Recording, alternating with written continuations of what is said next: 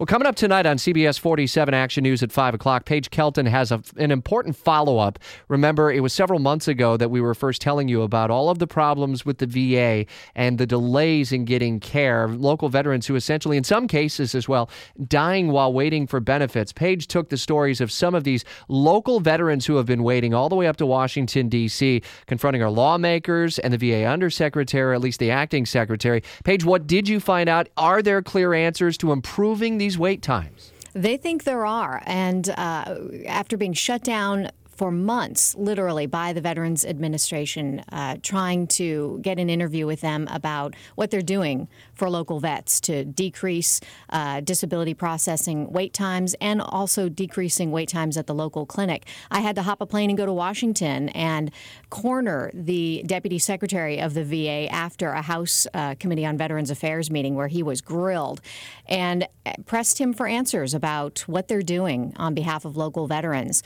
He says that wait times for processing claims are down to roughly 125 days, but I haven't met a veteran yet who has had their claim processed in less than that. Tonight we are featuring a veteran who served on the USS Forrestal, which exploded back in 1967, and we detail what he's been through. He's been waiting more than 180 days. He filed his claim back in October, but literally, your listeners, our viewers, every time we do a story like this, I get dozens and dozens of calls. It's overwhelming, the number of veterans out there who are having problems, literally left in limbo by the VA. So is it a matter of denial on the VA's part that they just don't believe it's that big of a problem? It's not. It's impossible for them to deny this because it's out there now. They recognize it, they talk about it openly, and they talk about the changes, but literally they don't have enough space to hire the claims processors, the doctors.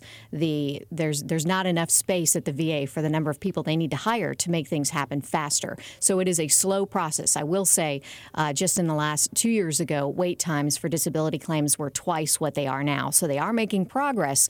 It's just the problem is, will it come fast enough for some local veterans? The personal stories and how local Congresswoman Corrine Brown also responds when she was confronted by Paige Kelton tonight with a lot of these questions and local stories we'll be watching on CBS 47 Action News at 5 o'clock. Paige, thanks. It's 8:43.